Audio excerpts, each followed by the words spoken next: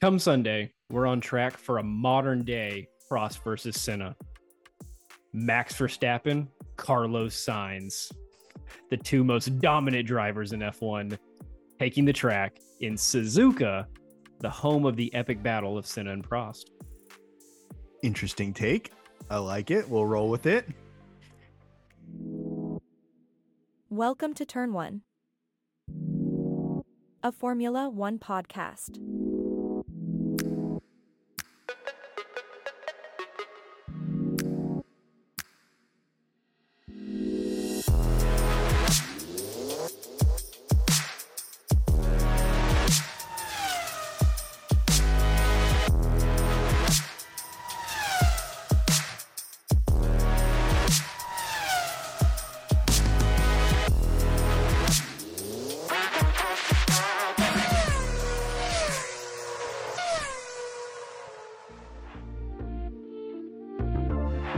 Now entering the grid.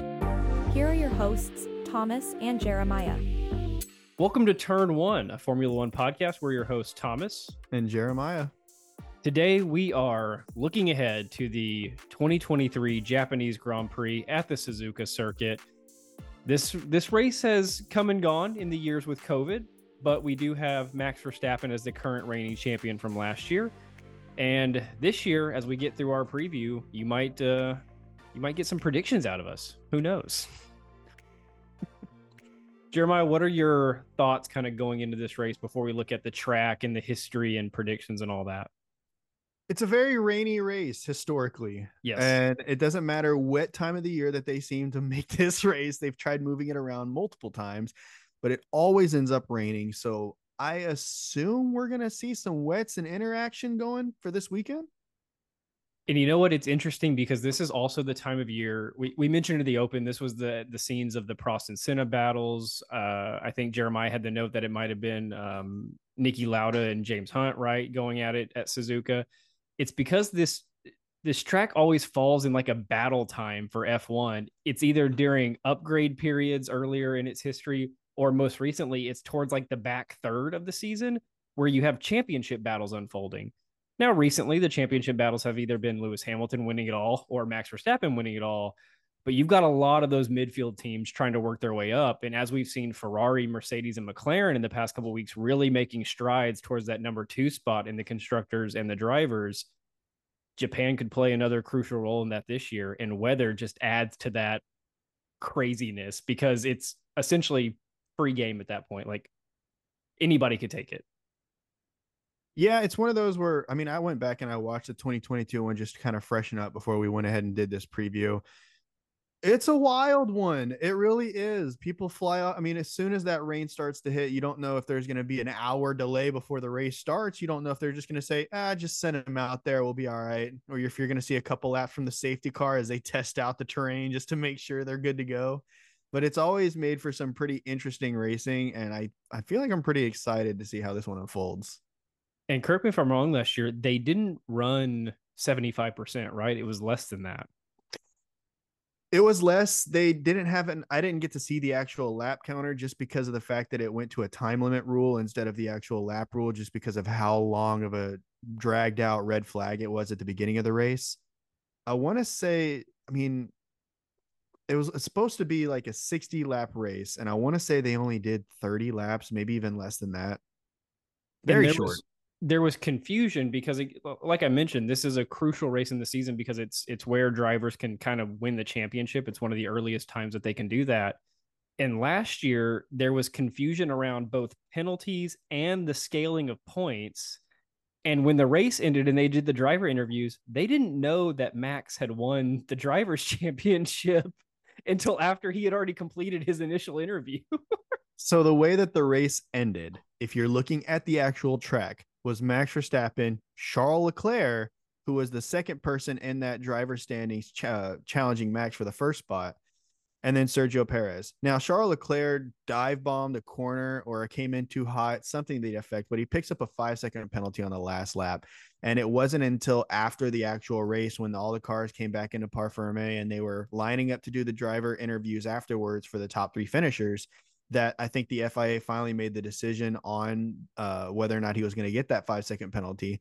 And in so giving it to him, he falls to third, Sergio up to second. So after they're already done interviewing Max and they bring out Sergio, they stop the Sergio interview, push him back over to the side, bring Max back out to let him know that he just won the 2022 Drivers' Championship. Very awkward. So as we've been going through this, I wanted to just get clarification on how the points were awarded. And man, okay. Again, I've said it before. I like Max Verstappen. I like Red Bull. I really liked early stages of Drive to Survive where he was the young kid on his way up, challenging the system and fighting the man and all that good stuff. I don't know. But I can also see how it'd be very easy to not like Max Verstappen because listen to this. Do you remember why they changed the scaling for points? Because of that 2021 Belgium race with the rain. Yeah, the rain. So this is 2022, right? And this article literally says the FIA completely bypassed the new scale of gradual points they got and awarded Max Verstappen and other drivers full points for the race. Thus giving him the Drivers' Championship. Now, he was going to get it no matter what. Sure, but when he gets the 2021 Drivers' Championship, thanks to the help of the FIA, and then he gets the 2022 championship early, thanks to the FIA, you're starting to see a pattern here. It's like, okay, we have favorites in this sport. That's the optics aren't great. And anytime it says the FIA bypassed a rule they made, it's never good. Okay, let's look at Suzuka a little bit. What do you got on the track? So as far as the track, you're looking at 18 turns, with the most famous one being turn 15. That's going to be 130R, which is funny enough only named because it's a radius of 130 meters, 130R. But they take this entire massive, long left-handed turn flat out. So essentially what you're looking for is a good exit off of turn 14 to set yourself up for the straight that leads into 130R. Sorry. And then you're going to be flat out through that entire thing all the way up until turn 16. Turns 3 through 7 are known as the S curves. It's literally if you were to take Maggots and Beckett's. What? That is such a hard turn to do in the video game. Oh, yeah. It's literally if you take Maggots and Beckett's, or if you were to take the Austin S curves, it's basically the same thing, but it's just winding lefts and rights and trying to keep your pace throughout the entire thing. You don't want to get too low because then you're going to get caught from behind, but you don't want to have too much speed because then you're going to go flying into a runoff. The entire track itself is 5.807 kilometers. Not the longest track, but pretty long in comparison to some of the other ones that we've had recently. And it's also, fun fact for you, the only circuit on the F1 calendar that crosses over itself. That's interesting because, we thought early on that Singapore did because it looks like those two kind of corners meet, but they don't. They're just right next to it. And then in Baku, it does the same thing, but it is cool how it kind of bridges over itself. I will say the S curves 3 through 7, it's like if you took the Coda chicane and made it twice as long and then also uphill. Yeah. Or like you mentioned, Maggots and Beckett's, it's very, very difficult to do. And that 130R turn is pretty crazy because they come out of it's not a hairpin 13 and 14. It's a big U, but they kind of dive through these woods because Suzuka's not in a big major city for Japan. It's kind of out in the country a little bit. It's in a smaller town. And so between turns 14, 15, and 16, you're just racing through the woods and the trees and all that. And it looks really cool because they are going flat out through that section. So it's a neat track. I wish it didn't rain almost every single year so that we could see it at its peak performance. But there's always a story nevertheless. Okay, who is our fastest lap holder for this track? In 2019, well, it depends on what website you go to because I got mixed results here. It depends on whether or not you want to include qualifying. If you don't include qualifying, we're looking at Lewis Hamilton in 2019 doing a 1:30.983, which is insanely fast. But I threw a comparison out here just so you could see here again how fast these cars are going in comparison to your daily drivers. The Formula One cars, Lewis Hamilton, 1:30.983.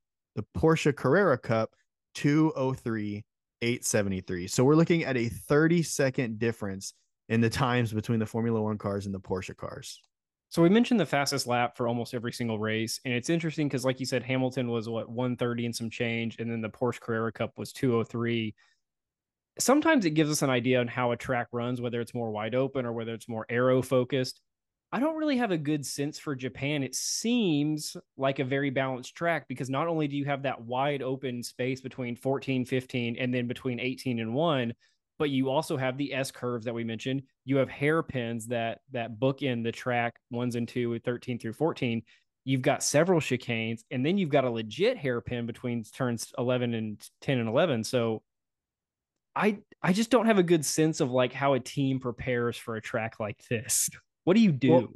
well, it's actually funny that you mentioned that because it's actually pretty well known as a track that's got a little bit of everything in it. It's got these long straights, like you got everywhere or everything from 14 to 16 is all flat out, just full power. You've got the hairpins, like you said, you got the S curves. It's a little bit of everything in this track, and that's kind of why it's one of my more favorited tracks, minus the rain. And I guess that's why, these teams have strategists, and we like to poke fun at the strategists because that's usually where a lot of errors happen on race day. But if you're going to a track where you have to have a very neutral car setup and then you also throw rain into the mix, it's kind of hard to fault anybody for decisions in situations like that. Okay, track history. Let's talk the most recent years, starting with last year. We talked about the rain delay a little bit, but do you have anything that stood out from you in your rewatch of last year's race? A lot.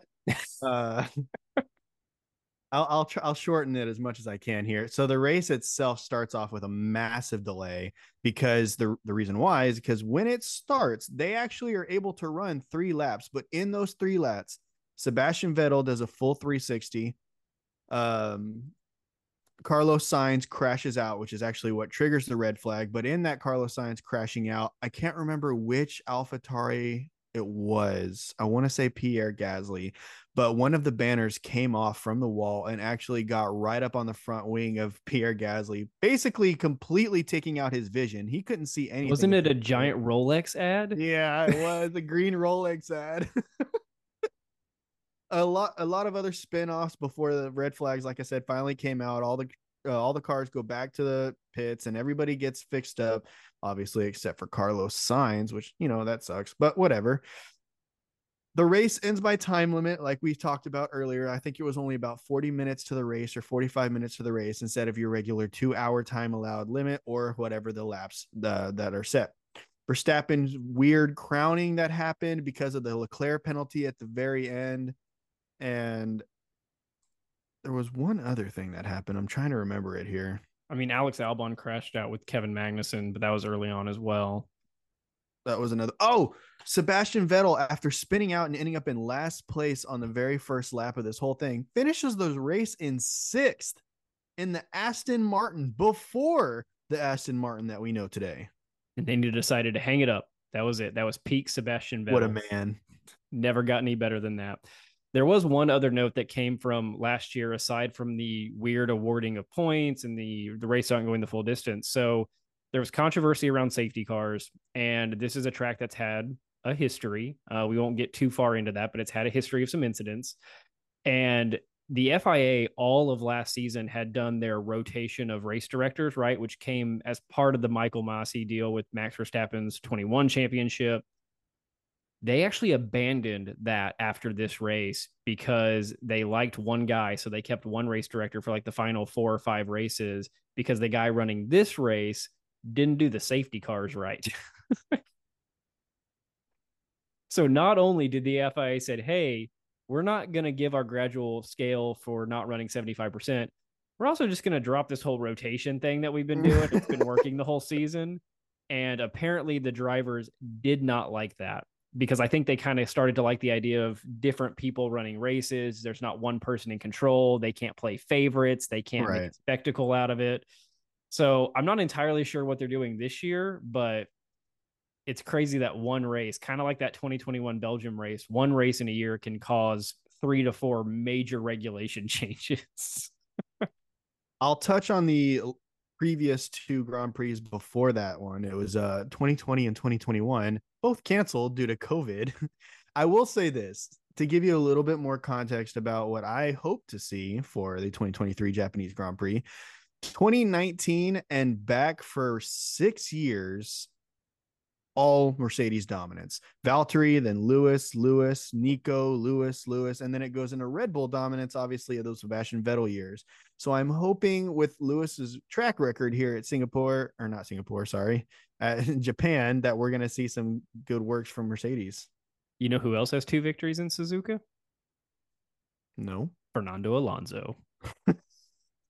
2006 and 2008. He's coming back to the top, boys. I will say this. He's not going to have a 25-second pit stop this week. I will say this. In 2020 or 2022, I talked about Sebastian Vettel going from last place to 6th place. I didn't say how he got 6th place. He made his way up to 7th. And then on the last lap, him and Fernando Alonso had a duel to see who was going to get that 6th spot, with Sebastian Vettel getting it there at the very end. But it was really cool to see 2 former champions battling it out in middle of the pack cars. I thought it was pretty sweet. Okay, fun facts and then predictions. What do you got? The home Grand Prix for Honda. Now, they're not technically the engine provider for Red Bull anymore. That is Red Bull Powertrains, but they are in works with Honda while they kind of get their feet underneath them until 2026. And I think that's when Honda is going to make the switch to Aston Martin full-time as their engine provider. In case you didn't know that, there's a little fun fact for you. This is also the home Grand Prix of a young Yuki Tsunoda. Oh, man. Let's hope he can actually start the race. Yeah. Man, 2 weeks in a row, the guy gets kicked out on the formation lap and then doesn't start. Yikes. Okay. Let's see. Predictions. I think mine might be a little more controversial than yours. I'm going to play that card, so maybe go first. I'm going to see the Red Bull back to the side of dominance. We're going to go Verstappen at the number 1 spot. And for number 2 and number 3, I didn't really. Here's my problem. 2 and 3. Here's what grinds your gears. 2, 3, and 4 is all a tie. And I'm going to say that's Sainz, Hamilton, and Norris. I genuinely feel like Russell's not going to be in it for some reason. I just feel like his confidence might be a little shaken from last week. I don't see Leclerc being a big name competitor. Obviously, he's going to be up there probably in the top 5, but maybe not for the podium spot. And Lando Norris has just been so consistent as long as McLaren can deliver them a car that's decent. So I'm going to go with Sainz at number 2 and Hamilton at number 3. So Sainz can kind of keep this path of excellence that he's been putting out recently, but I'm leaning multiple different ways. Okay. I agree. I think that's a safe pick, though. Oh, you're playing the odds. You got Valtteri winning the whole thing, don't you? No. I'm playing different odds, but they have greater than a 0% chance. All right. Okay. In my 4th and 5th spot, give me the Ferraris. Ooh. I don't know which order. Probably Carlos ahead, but 4 and 5. For my 3rd spot, give me Max Verstappen. Wow. Okay. I saw a lot of issues out of them in Singapore. Strategic errors. The car wasn't performing like it was supposed to. I think they're going to use this as a chance to figure some stuff out. I don't think they're going to be running they're going to be running full speed, but I think that they're not. Something happened last week and they're different. Meanwhile, Mercedes, McLaren, and Ferrari are peak performance for their seasons right now. So they're competition. So Max Verstappen, number 3. Number 2, give me Lewis Hamilton. Interesting. He's got a great history here. Number 1, first win in Formula One, Lando Norris. Lando Norris. What a pick. He's been doing well. He's still not an elite driver, but the car is definitely performing now at a level that can win a race. With Red Bull struggling, this is his only chance. He had last week, this week, and maybe one more race before Red Bull runs away with it at the end because they smoked the last half of the season. This is the week to pull it off, kid. I can see why yours are controversial. I'm going to disagree with you heavily on the Verstappen placing 3, and I'm going to explain your little Red Bull messing up fiasco that you seem to be stuck on. They had one strategic mistake in the last 40 races. That goes back to previous seasons. One strategical mistake. So I highly doubt that's going to happen again. As far as why their car wasn't performing the way that it should, they just got it wrong in practice. And as far as the setups go, and as far as where they went, as far as how the car should handle going into all the different turns, they just did not have it set up correctly in Singapore. I feel like that's going to be easily fixed in Japan, and they're going to be right back to it. I feel like this was just a little blip on the radar of their success dominance train. I think that they're going to replace components for this next race too. I think there's a strong chance they do not start in their starting grid position. That factored into my decision.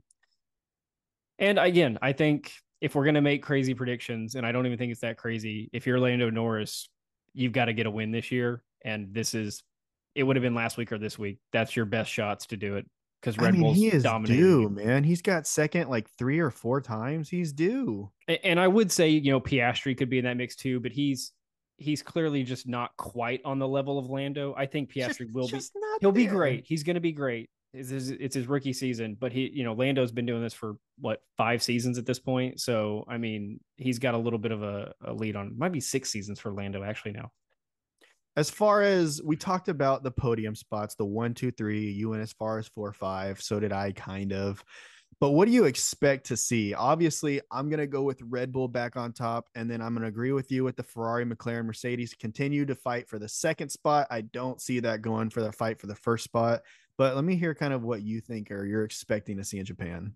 So one quick thing of clarification I want to get, Liam Lawson's running this race, right? Yeah. Give me Liam Lawson to get another points finish. Ooh, I like it. Give me Yuki to not finish the race. I believe it. We've been seeing a lot of good stuff out of Pierre Gasly recently. Obviously seen a lot of good stuff out of Albon. Even last week he finished 11th, but that's still above where he should be finishing in the car that he's in, to be honest. So if you can have the top 5 that I gave, get Gasly in the points, Albon in the points, and then Liam Lawson, that's almost your full top 10. Maybe Ocon sneaks in or something like that. I'm not looking for anything out of the Alfa Romeos this week. I don't think Haas is going to pull off another points finish. They just rarely do that consecutively. No Alonso, huh? Oh, I forgot about Fernando Alonso. He can be that last slot in the top 10. Kick Esteban Ocon out. Spot? Dude, he had a 25-second pit stop. They're falling apart at Aston Martin. It's a disaster. They need that new facility. When they showed that video of him jumping that curb in Singapore, just coming in hot, and then his car in the pit with the poor rear jack man just couldn't get the car off. It just kept moving the back end, but it wasn't going up. I'm sure he'll be in the top 10. I can't believe I forgot about him. Thanks for reminding me, but I don't think Aston Martin's making noise the rest of this season. It's a Ferrari, McLaren, Mercedes show outside of what Red Bull's doing. I agree with the Albon in the points again. I would like to see Liam in the points again. I don't know that it actually happens. I expect to see Alonso in the top 7, probably put him at either 7 or 6. Just because, even though it's faster than the Alpines, man. I mean, you can't say that it's not. It is faster than the Alpines. They had an off day where he went slipping and sliding in a 24-second pit stop and went flying over curbs. It was a bad week. I'll give it to him. But he is Mr. Consistent in that Aston Martin, getting more than what that car should be able to get always. So I could definitely see him getting like a 7th or 6th spot. Probably not in the top 5. I would love to see it, but I just don't see him competing with the Ferraris, McLarens, and Mercedes. It would have been really interesting to see how the season would have played out if Ferrari and McLaren's upgrades didn't take like they did. Those upgrades that they rolled out smoked whatever Aston Martin brought. I would like to see what would have happened if Aston Martin had brought the same kind of level upgrades. Yep. And we've been seeing a Fernando Alonso battling with Lewis Hamilton, battling with Carlos Sainz, battling with Lando Norris. Oh, that would have been awesome. But he seems like he's just a step behind him. Okay. Anything else for Japan 2023? Yes. Guys, enjoy Liam Lawson. Daniel Ricciardo is said to come back in Qatar, making Liam Lawson's last race at the AlphaTauri seat as a fill-in for Daniel. This race right here in Japan. After that, it should go back to Daniel, assuming everything goes accordingly to plan, and we'll hopefully see Liam Lawson in a seat next year at a different team. I'm adding to my predictions. Yuki will not finish this race, and AlphaTauri will replace him with Liam Lawson. Yikes. At his home Grand Prix. No, the week after. They'll let him him DNF in his home Grand Prix. Gosh. All right, guys, let us know in the comments, who do you think is going to win? And if you're picking Max Verstappen, give us a little more context. Give us your top 3 if you're picking Verstappen as the winner. Guys, if you think that Mercedes dumps George Russell and puts Liam Lawson in the seat next year, I'm on your side. Or dumps Lewis Hamilton. Jeez, 7-time champ. Gone. All right, guys, we'll see you. Bye, guys.